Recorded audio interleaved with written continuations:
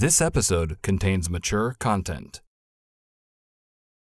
Are you constantly on the go? The newly updated Jesus Calling mobile app makes it easy to feel God's presence wherever you are. Read devotions and scriptures, purchase products, take notes, and so much more. The app is available for purchase on both Apple and Android. Download it today. Eventually, our entire family was killed in the concentration camps, or somewhere by the Nazis. Everybody, my brother and I, we were the only two people who survived.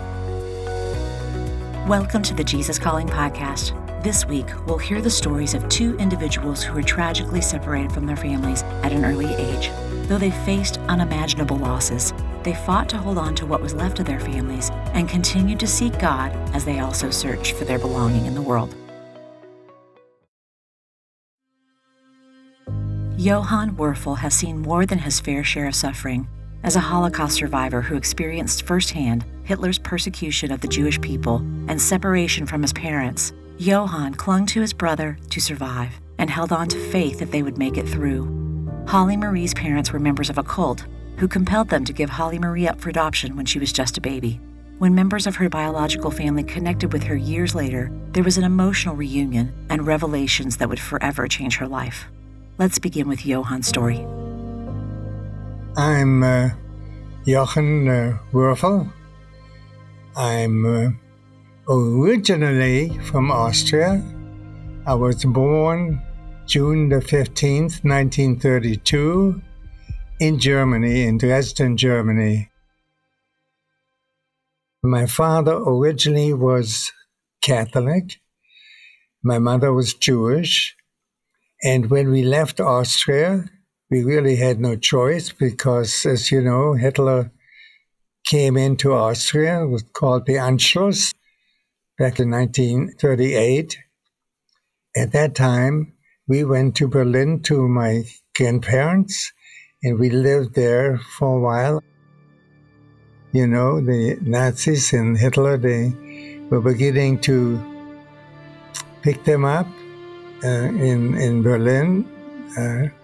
It seemed like every day our neighbors were gone or our friends were gone, and they evidently were put on a train and were sent east.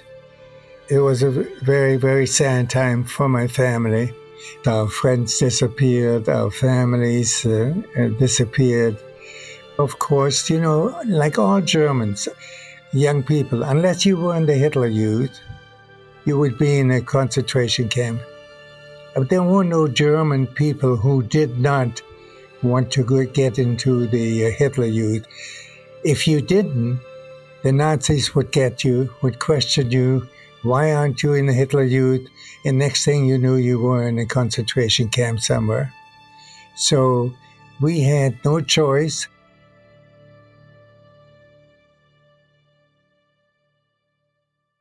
My grandfather knew of this place, of this summer camp on the North Sea, and he knew the lady who was running the camp. She was a wonderful woman.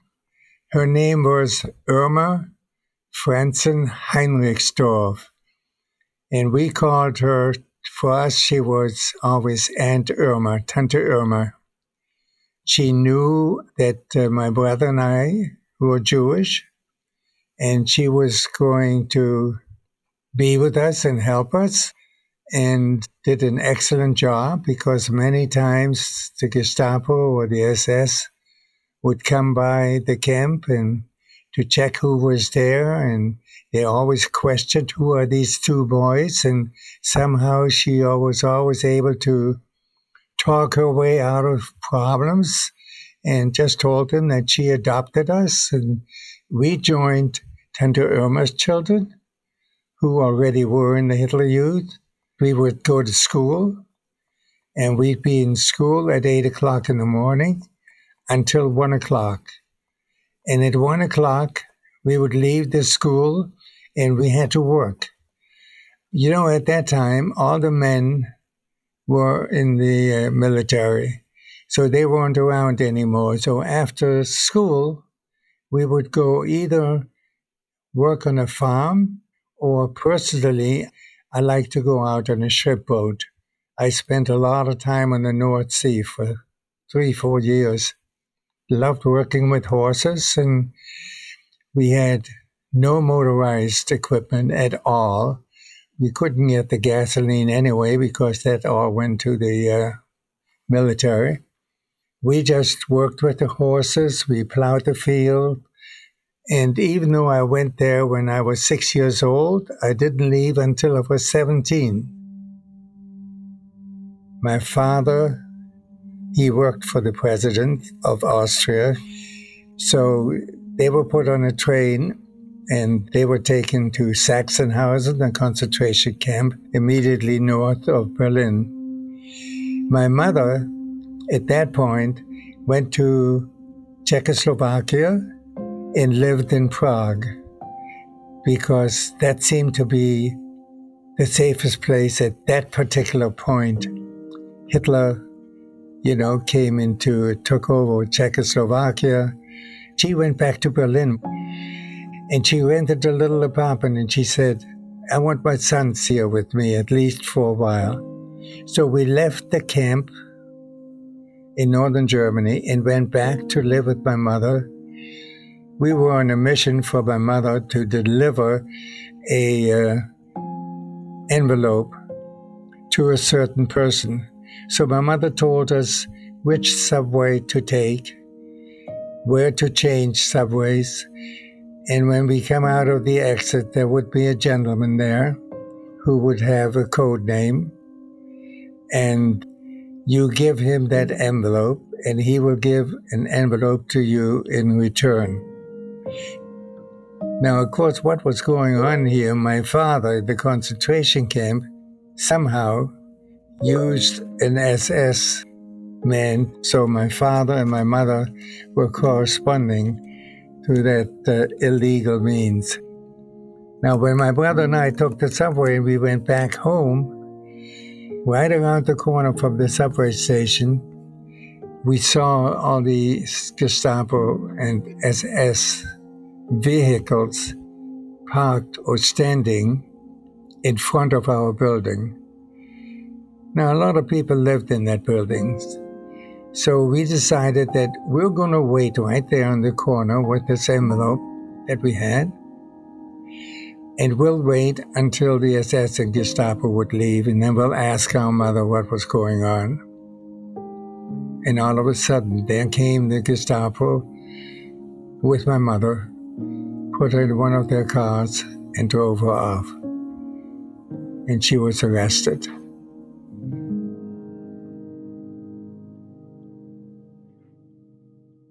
My brother Peter and I, we spent about 3 days, and through various sources, we found out what prison my mother was taken to.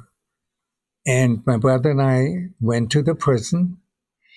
There were a lot of guards there, but no one worried about 2 little kids. At that point, we found the cell where my mother was. And she said, boys, be good in school. Learn as much as you can. Pay attention. And I know you love me and I love you, and I want you to leave right now because I'm afraid you're going to be arrested and you're going to be sent along with me. We never talked to our mother again. We never saw her again. She was taken to Auschwitz and she was killed there. My father, while being a political prisoner, they weren't immediately killed. If they were young enough, they were put to work. And my father was marched with a group of other prisoners every morning from the concentration camp to another building where they built airplanes. He was quite clever, and he escaped twice from the concentration camp.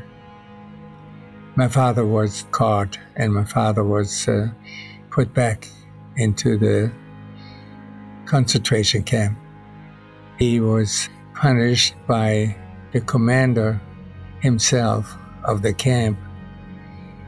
He was made what they call a Schuhläufer, where they have to go into a huge circle and they would have to wear certain boots. The boots were a wrong size, put a huge pack of stones and rocks on your back, and then they had to walk all day long in this circle in these shoes, which were just about killing their feet, of course, and carrying all the rocks and stuff that they put on their back. And usually they would die doing this after a week or two. And the reason they made the prisoners wear the boots is to find out what leather would be the best to manufacture the proper boots for the military people. And then my father was transferred from there to Mauthausen, which is right on the border of Austria. That's where he spent the last year or so of his concentration camp life until the Americans freed him. He had been in the camps so long. He was a man who weighed about 160, 170 pounds when he was healthy, and when he got out, I understand he only weighed about 85 pounds. And both of his lungs, he only lasted a short while. Eventually, our entire family was killed in the concentration camps, or somewhere by the Nazis. Everybody, my brother and I, we were the only two people who survived.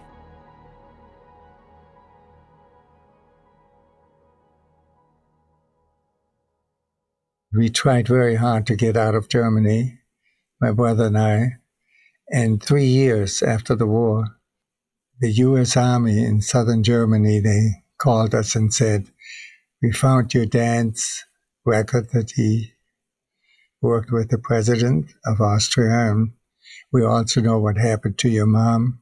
So if you boys want to come to America, we'll be happy to have you."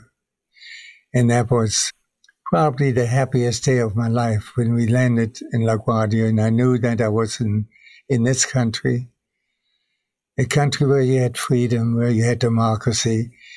Coming from Germany, from the Second World War, the difference was so immense. You know, it was just a wonderful thing for us to be in this country. And I still feel that way to this day. I was in this country for 3 years, and by then I had, of course, learned the language and was working in the insurance business. And then I was drafted by the U.S. Army during the Korean War. We were all ready to go to Korea, and I guess they found in my personal records that I was from Germany originally and that I spoke German. So they called me in and they said, "Well, instead of Korea, we're going to send you to Germany because we need interpreters in Germany in the U.S. Army." That was the best thing and the luckiest thing that happened to me, because I think about 1/3 of the people that I took basic training with did not come back. They were killed over in Korea. I was stationed in the headquarters company of the 1st Infantry Division in Würzburg, Germany. One day, the company commander called me into his office and said, "We would very much like to have you be in the color guard for the 1st Infantry Division." I said, "Yeah, it's wonderful. I consider that a tremendous compliment to carry the American flag, to be in the color guard." And when the 10-year anniversary came around of D-Day, they told me that the color guard would go to Normandy along with all the color guards and honor troops of all the Allied countries who fought the war and liberated Europe. So I got to go there And we marched in front of Churchill and Eisenhower and de Gaulle and all these people who came to the anniversary day. I so remember when I was 12 years old, back in Germany, and we heard then on the BBC that the troops had landed successfully in Normandy. And here, all these years later, I was in the color guard in Normandy to celebrate the success of the invasion. And the sun was rising over the channel. And we stood there lowering the flags and listening to the tabs. It was just an unbelievable experience.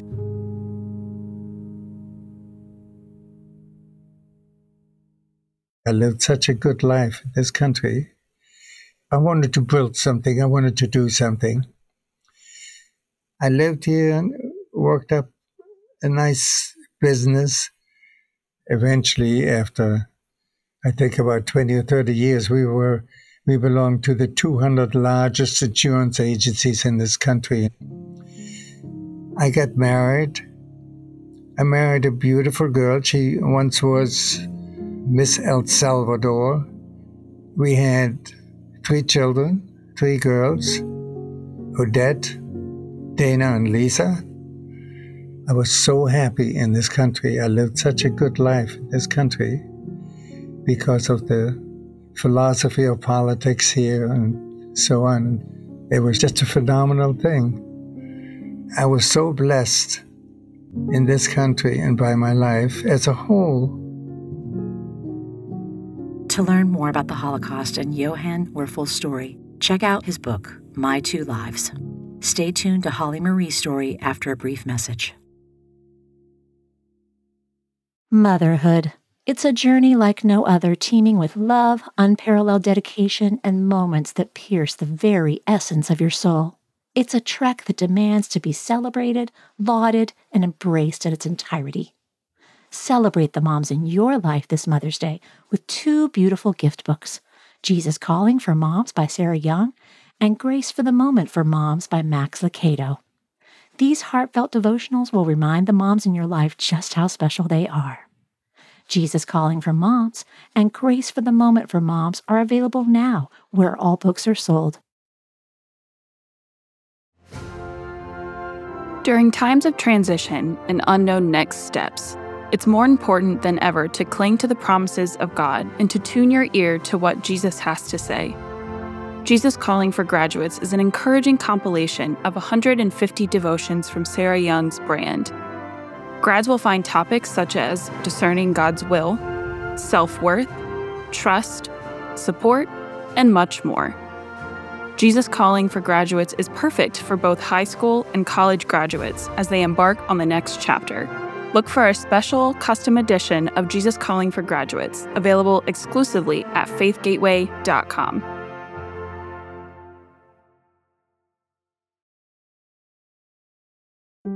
Our next guest is Holly Marie. At only 10 months old, Holly was brought to the door of a church by 3 women from a nomadic religious group. Adopted by the church's pastor and raised in a loving home, many questions about her biological parents remained a mystery. In 2022, Holly discovered that not only had she been a missing person for over 40 years, but also about the sad outcome of her parents' lives. Hello, I am Holly Marie. I am a wife, a mother to 5 children, and a grandma to 2 grandsons and 1 granddaughter who is due March 17th. I praise God for all my family, for they are all my greatest treasures of life. As a child, I grew up knowing that my biological parents, Dean and Tina Klaus, gave me up for an adoption as an infant to join a nomadic religious group. My adopted dad always told me, and even in sermons as he pastored, of what a special gift from God that I truly am. As I got older, I began to realize that the nomadic religious group who believed in giving their children up and giving up all their possessions to follow God was actually called a cult.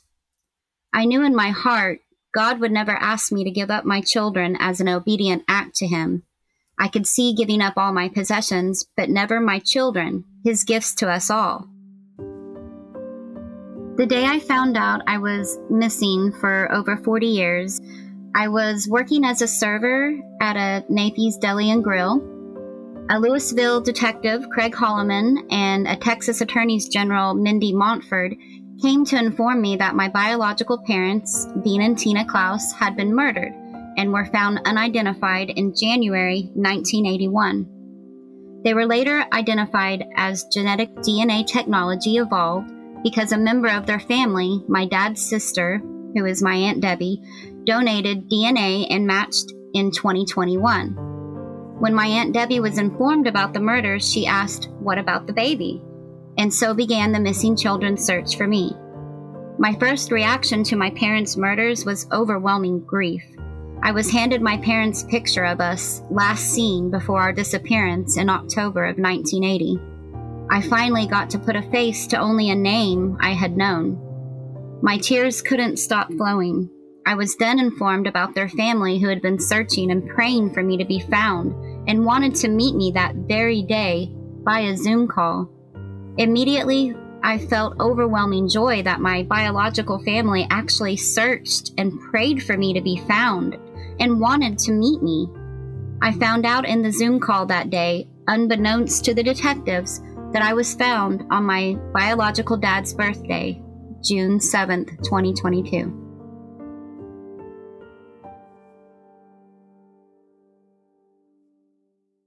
Since our family reunification with my biological family, my family tree grew immensely overnight.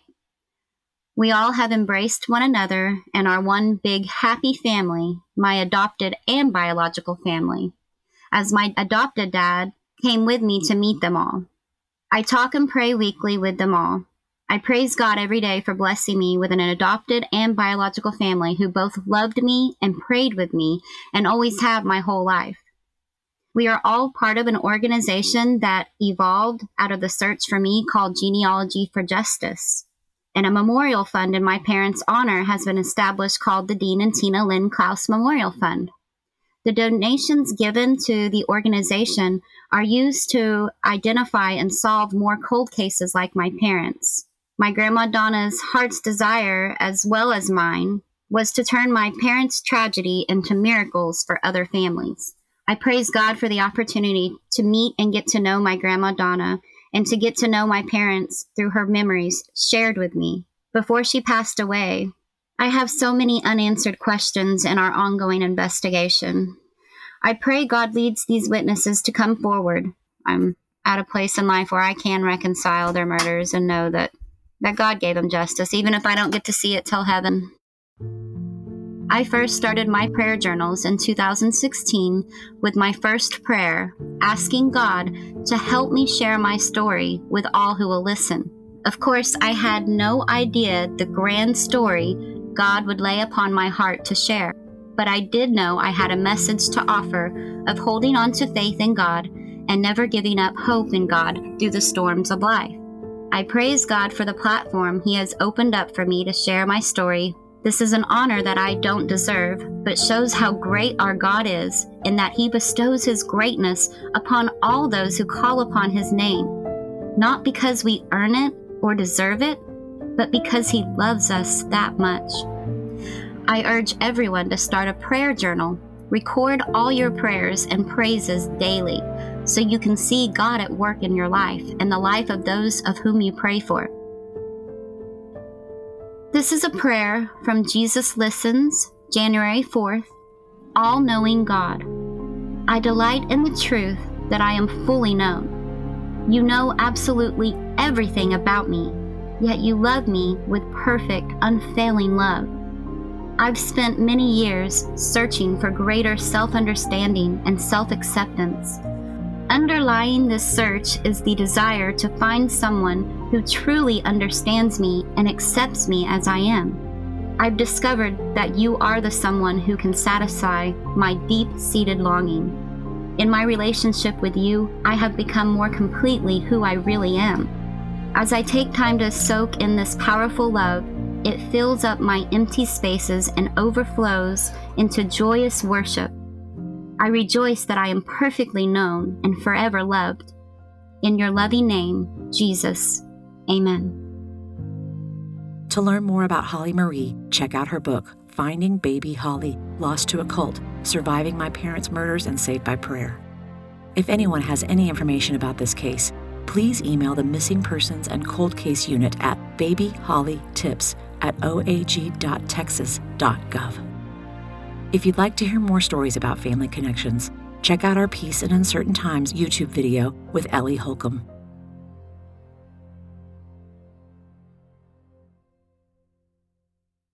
Next time on the Jesus Calling podcast, we'll hear from comedian and entertainer Anita Renfro, who shares how she went from being a church pianist to a touring comedian, and how she cherishes the opportunity to connect with others through the joy of laughter. I feel like laughter, as Anne Lamott says, is carbonated holiness. And if you get in the presence of it, you change. You feel like there's hope. I love that hope is embedded in laughter.